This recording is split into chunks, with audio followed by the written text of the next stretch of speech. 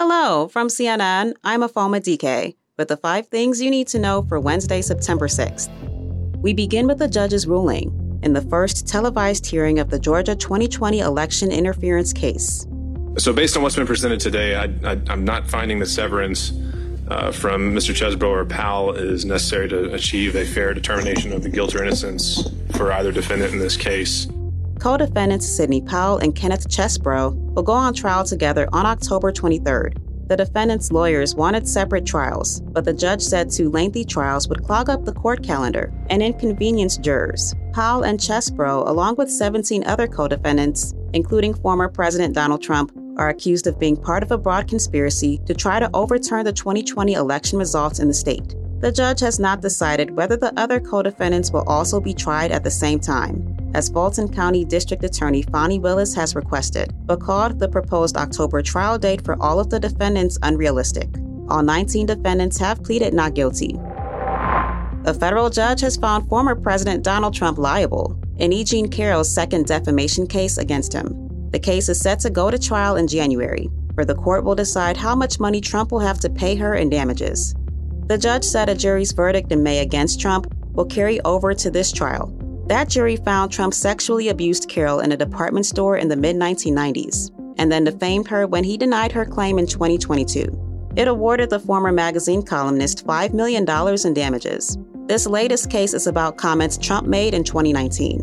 Today, a judge rejected Trump's argument to cap future damages. Trump has denied any wrongdoing and has appealed the jury's verdict and all rulings against him. Tropical Storm Lee is beefing up real quick. With record-warm Atlantic waters helping it intensify, it's possible the storm could evolve into a near Category 5 hurricane as it comes closer to the eastern Caribbean. CNN's Chad Myers fills us in on what things could look like pretty soon. This is one to watch. Watch what happens here as we go from 90 miles per hour all the way to 145 mile per hour major hurricane by the weekend. The models are in very good agreement of where it goes, at least at this point in time. There is some shear out there that could affect it a little bit, but for the most part, this should be a quickly, rapidly intensifying storm as it makes its way into this very warm 3 to 5 degree Fahrenheit above normal water here just to the east of the islands. Spanish soccer star Jennifer Hermoso has filed an official complaint with prosecutors against the president of the country's soccer federation, Luis Rubiales. He kissed her after the women's national team won the World Cup and later apologized while calling it, quote, mutual. But Hermoso disputes that, saying he did it without her consent. Her complaint is the next step required for the Spanish justice system to bring a case against Rubiales, who refuses to resign.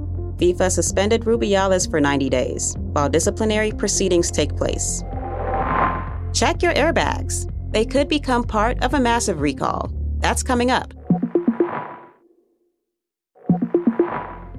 Hey, we're back. Federal regulators are pushing to recall 52 million airbags.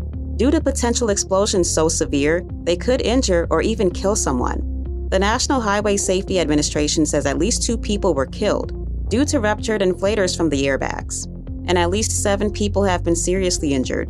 The airbags in question were built by ARC and Delphi between 2000 and 2018 and involve vehicles from at least 10 automakers. It didn't say how many cars might be involved. ARC has disputed the NHTSA's findings, saying its testing found no defects.